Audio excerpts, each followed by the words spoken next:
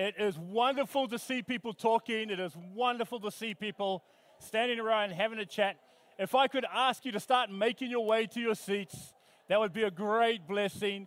Because then, if I get through the sermon faster, you guys will be able to start fellowshipping quicker. So there we go. If you want to start grabbing a seat, thank you so much, ladies and gentlemen. That is awesome. Thank you very much for today, Pastor Ben. Thank you very much, Elder Jono.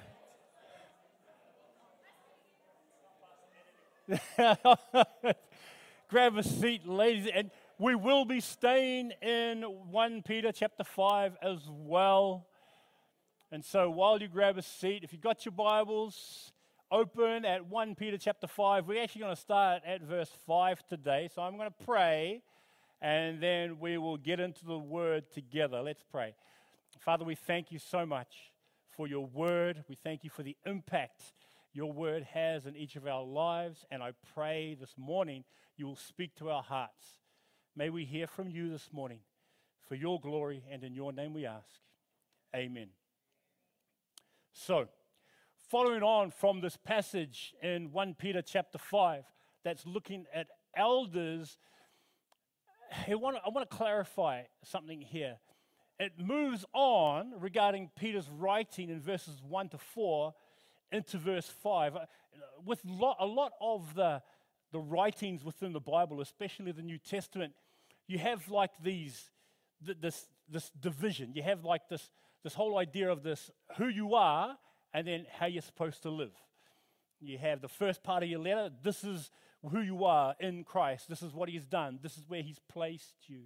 And then afterwards it says, and because this is who you are, this is how you are to live. So we've looked at, I guess you could say, the who you are part in the eldership side of things. And then he says, this is how you are to live, how you to conduct yourself regarding life. But it's not just restricted to elders, it's opened up or expanded to everybody. In 1 Peter 5:5, we read this. In the same way, it's gone from elders to everybody. In the same way, you who are younger, submit yourselves to your elders. These three words, all of you. Clothe yourselves with humility toward one another, because God opposes the proud, but shows favor, in the New King James, but gives grace to the humble. All of you, clothe yourselves the way you clothed yourselves this morning. The shirt that you put on, the pants you put on. I watched Jono get dressed this morning in church when he took off his T-shirt in front of me and put on the shirt he's wearing now. Then he took out his trousers, and I'm like, please not here. And he went in and got dressed. But then he adorned. He clothed himself in new clothes. Bro, that's on you. You dressed in here. And in the same, he says, in the same way, clothe yourselves with humility. That's the reason why in verse 6, he says, humble yourselves. Clothed in humility, humble yourselves, therefore, under God's mighty hand, that he may lift you up in due time. Humble yourselves. Humility is something that I think most people admire and respect. It is the ability to see yourself as who you truly are, absent of arrogance, pride, and ego. That's how humility or being humble is presented. Being humbled is when you see yourself as who you really are in connection to something or someone else. Case in point, I thought I could sing. I thought I'm an okay singer. Then I met Chris, I met Joyce, I met Mel, and I'm like, wow, that's humbling. I mean, yeah, I can hold a tune, but I wouldn't call myself a singer. These guys are singers. That's humbling. I thought I could play table tennis. I thought I'm an okay table tennis player. Then I meet Auntie Judy. I meet Uncle Sun Ling. I meet Jims. And I meet Tommy. And these guys, pa-pow, that was mega humbling. I got mega humbled pretty quickly, okay? I thought I could play basketball. Then I meet Jono, I meet Brendan, I meet Saeed, and I'm just like super, just bang, just keep quiet, Joe, just stop thinking you're something you're not.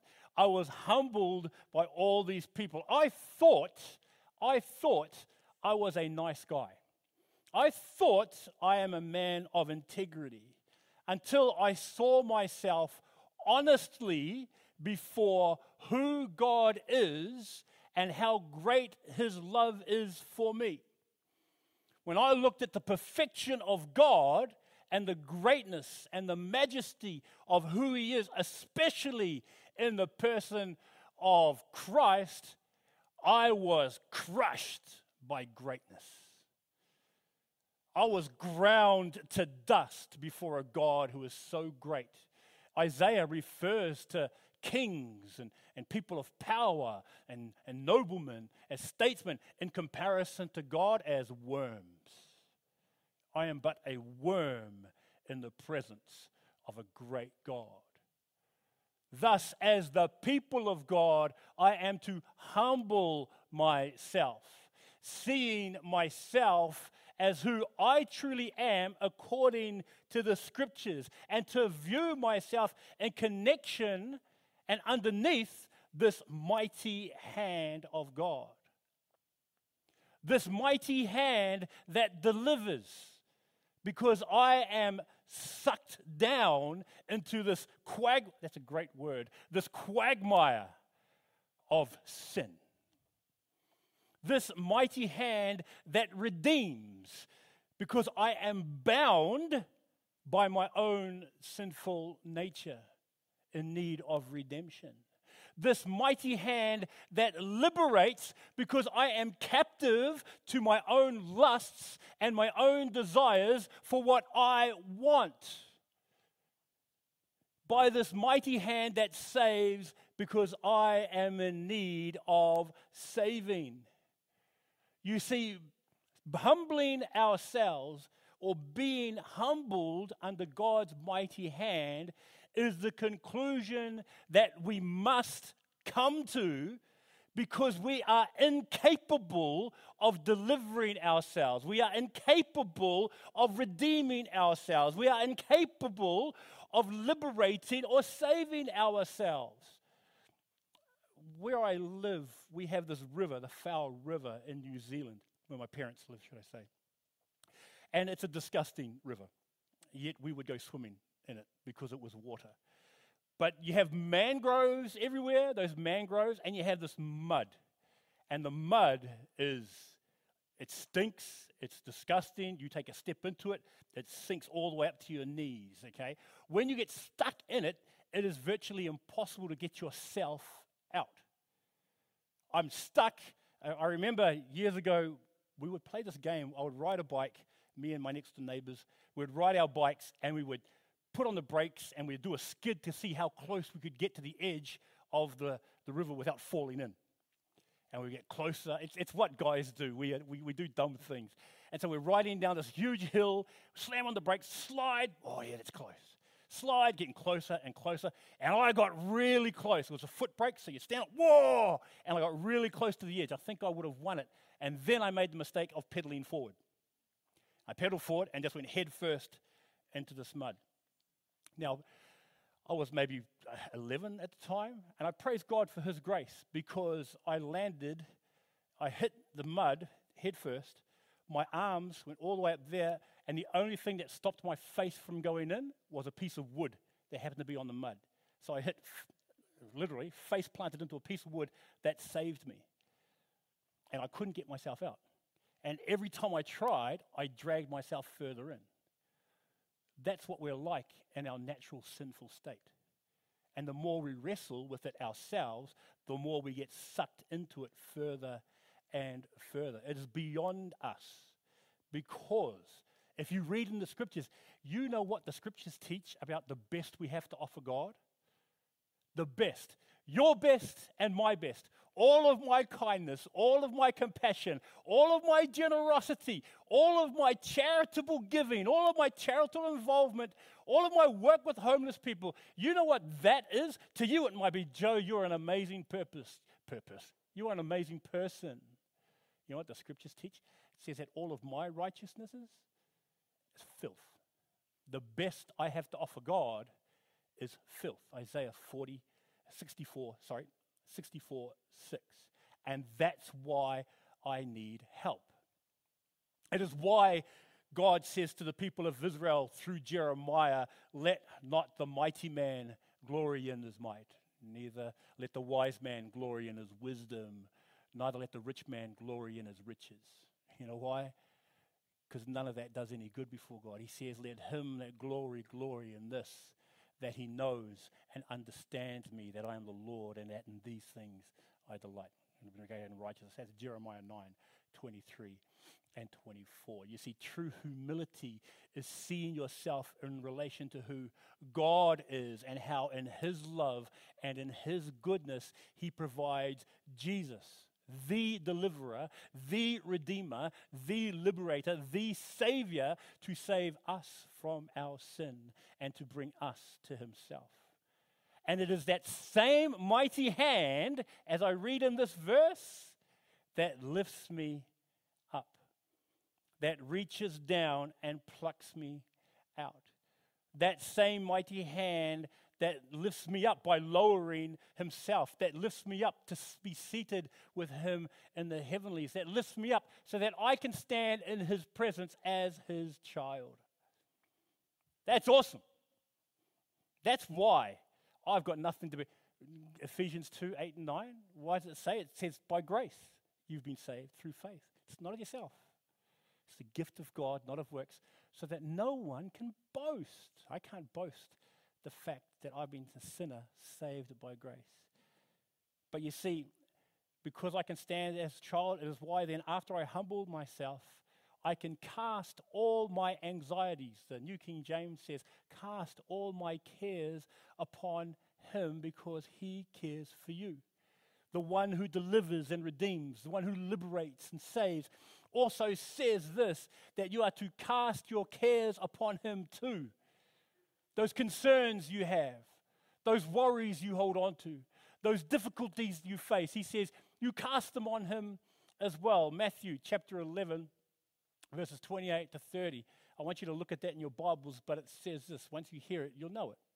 He says, Jesus is saying this, come to me, all you who are weary and burdened, and I will give you rest.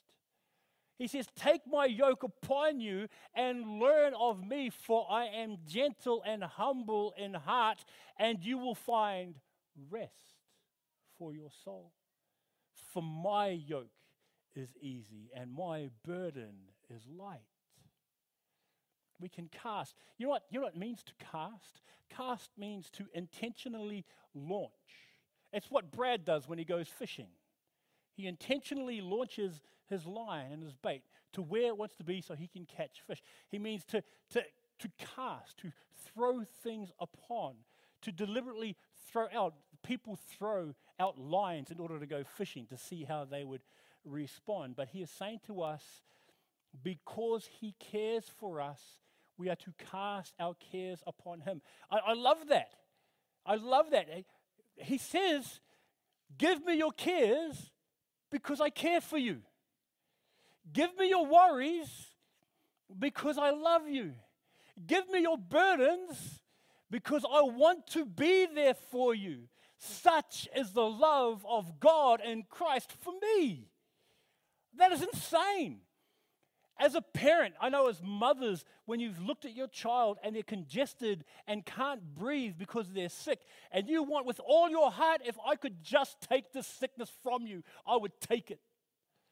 Or a father that finds their child that's been bullied at school or going through a hard time, and how a father would sit there and say, show me the kid and I'll beat him up. Not that they will. You better not. But I'm saying that's the feeling that goes through. You want to take it from them, Why? Because you love them and you don't want them going through the stress and through the difficulties. One of the hardest times I believe that face teenagers today is just living in a world that is totally exposed to everything about their lives. And as old people, as an old man, I look at my youngest son and see how the pressures that are placed on him because he's trying to measure up to the success that social media portrays. And in some way, he may feel like a failure. In some way, he may feel like he doesn't measure up. And I'm looking at him, and in my mind, I'm thinking, turn off your phone. Stop looking at your computer. Stop sort of measuring yourself against other people. That's in my mind. And I want to take whatever it is that he's going through from him because of my love for him. So it is for our Heavenly Father with us. Does it take it away? No. But knowing that he's there, to have my son and talk with him, even just recently, my wife and I were talking with him, and just having him open up to us. And just to reiterate to him, you know I love you, right? You know you can talk to me, right? You know if you need anything, we are here for you, right? And he goes, yes. And the security of knowing that his parents have his back, for him, meant everything. Meant everything. To know that my Father has my back in Jesus Christ. To know that he sits there and says to me, Joe, you know you can talk to me, right? Joe, you know that I'm here for you, right? Joe, you know you can come to me, right? And I'm like, yes. Lord, I want to cast these upon you. I want you to take this that I'm having, the inadequacies that I'm feeling, the despair that I'm going through, the hardness or the struggles that I face. Lord, I want to, please help me. And he says, give them to me. It may not take them away, but I do know this, that when I do give it over to him, my spirit is settled. That he is doing something in me and through my circumstance that will bring glory to his name. It is why, as Jesus said, when he asked us to trust him, if you do have your Bibles, look at Matthew chapter 6, verses 25 to 34. I've only put up a fraction there, but I want to read to you some of these things. This is what Jesus says. This is what Jesus says for us to know and to understand. He says, do not worry about your life, what you will eat or drink, or about your body, what you will wear. Is not life more than food, and the body more than clothes? From verse 27 through to verse 30, he talks about, consider the birds of the air. You know, they don't look after anything, but I tell you this, if one falls to the ground, your Father knows. Consider the lilies of the field. Like they twirl and they spin, and I can tell you that Solomon in all his glory was never dressed like that. And then he says in verse 31, so do not worry, saying, what shall we eat, or what shall we drink, or what shall we wear? For the pagans run after all these things, and your heavenly Father knows that you need them. But seek first his kingdom and his righteousness, and all these things will be given to you as well. Therefore, do not worry about tomorrow, for tomorrow will take care of itself, or will worry about itself. You know what these two things are, this humble yourselves and to cast all your cares? I've referred to this as this, acceptance and acknowledgement. Humbling yourself before God is the acceptance that he is in charge and that he is in complete control, that he is sovereign in your life. The acceptance, the acknowledgement part of it is I'm giving it over to you knowing that you are in control. The acknowledgement that he's in his rightful place as God. So humble yourselves, cast all your cares upon him. And then we read this, to be alert and sober-minded. We read, be alert and of sober mind. Your enemy, the devil, prowls around like a roaring lion looking for someone to devour. Now, being alert and aware. Not being alert, being awake and aware. That's what I say being alert means. Because you can be awake and not be with it. You know what that's like when you wake up in the morning. You're awake and your wife's talking to you, you're talking to your spouse, and you're just like, huh? Yeah, that's what it is. but we're to be awake and aware. And seeing this instruction comes in connection to being aware of the devil that prowls around looking for someone to devour. To be alert and to be awake, to be aware and awake means this. It means being aware of the way the enemy works. If you ever watch those documentaries in the Sahara, wherever it may be, and you have lions that are prowling, you'll notice they never go for the main sort of prey. They look for the ones that are sickly. They look for the ones that are disconnected. They look for the ones that are alone and that are isolated. And they look and they're like, I'm going to pounce on that one. I'm going to take out Tommy. Yeah. I'm going to take out Chris. Yeah. And it's like, pow. That's what they do. I'm not doing that deliberately, gentlemen. Okay, just to bear that in mind. Okay? But that's what it means. And so to be awake and aware means to be aware of our own weaknesses, to be aware of the avenues that the enemy can exploit and utilize to cause you to fall. I know mine. I've had prayed and asked God some of the things that caused me to open myself up to the enemy. God, by His grace, has made me awake and aware to these things. For me, sport. I can watch hours upon hours of sport, even sport I don't like. I will watch because it's sport. I will discover new sports just so I have some sport to watch. And God, in His grace, has made that known to me, how that, for me, is a weakness that God can use. The other one that He's made known to me, my own ego. My ego is shocking. I'm always like, if I go to a place, it's like, look at me. I may not say it, but I think that's what I'm like. It's shocking. And God, in His grace, even preparing for a sermon, my first thing that creeps into my mind is, how are they gonna accept this? How are they gonna like me from this? And then the focus is taken off directing you to Jesus.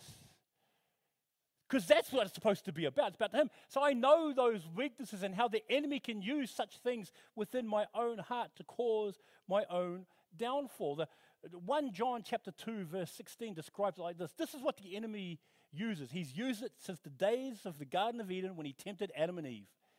It's called the lust of the flesh, the lust of the flesh, the lust of the eyes, and the pride of life. Those three things. And you know what? What's that old saying? If it ain't broke, don't fix it. The enemy has been using that since the beginning. And he's still using it today. Because you have people that fall from the lust of the flesh. Some great godly men who have fallen because of the lust of the flesh. Families destroyed because of the lust of the flesh. Testimonies ruined because of the lust of the flesh. You have the lust of the eyes. You know, you sit there and you start to covet. You start to desire. I want what they want. And the pride of life. You know what I call that? My ego. My ego. And we need to be aware that that's what the enemy uses. Because what does the Bible teach? My heart is deceitful and desperately wicked. That's what the Bible teaches. Because I can rationalize and I can justify any bad choice I make to make myself look good or to justify me doing something that is not God honoring. I need to see myself clearly in the mirror of God's word to make the right decisions and to obey the word of Christ that dwells in us richly. I mean, look in the temptation of Christ in Matthew chapter 4. The enemy comes to Jesus at the end of 40 days, not at the beginning. That in the weakness of his body, he says, okay, here we go. It is in those weaknesses that the enemy starts to attack. But our Lord denied himself. Our Lord took upon himself the responsibility of our sin and followed through on his Father's will, regardless of such temptation. And what's amazing, that while he was weary and while he was hungry, his mind was alert. His mind was focused. His mind was sober-minded. That's why I am to follow his example. That whoever wants to be my disciple must deny themselves, just like Jesus did, take up their cross, as the Lord did for us, and follow him. For it is only when one is alert and of sober mind that they can do the last of these instructions. Resist and stand firm. Resist him, standing firm in the faith, because you know that the family of believers throughout the world is undergoing the same kind of suffering. Resist means to oppose. Resist means to make a stand against. So I've worked out at high school, my strength level in a tug of war is 5 year 7 kids. Okay? So 5 year 7 kids. So I can pull 5 year 7 kids pretty easily. 5 year 7 boys. Usually the ones that think they've got something to prove and like, yeah, manly. Like, go away, little boy, let's go. Okay, and then just, okay. Now, it doesn't matter how strong I am and how good I am regarding my upper body strength. If my feet aren't standing firm, I can be defeated by 2 year 7 kids, which has happened. I remember this because I get ready, and what happens when you're doing tug of war on grass, you start to slide.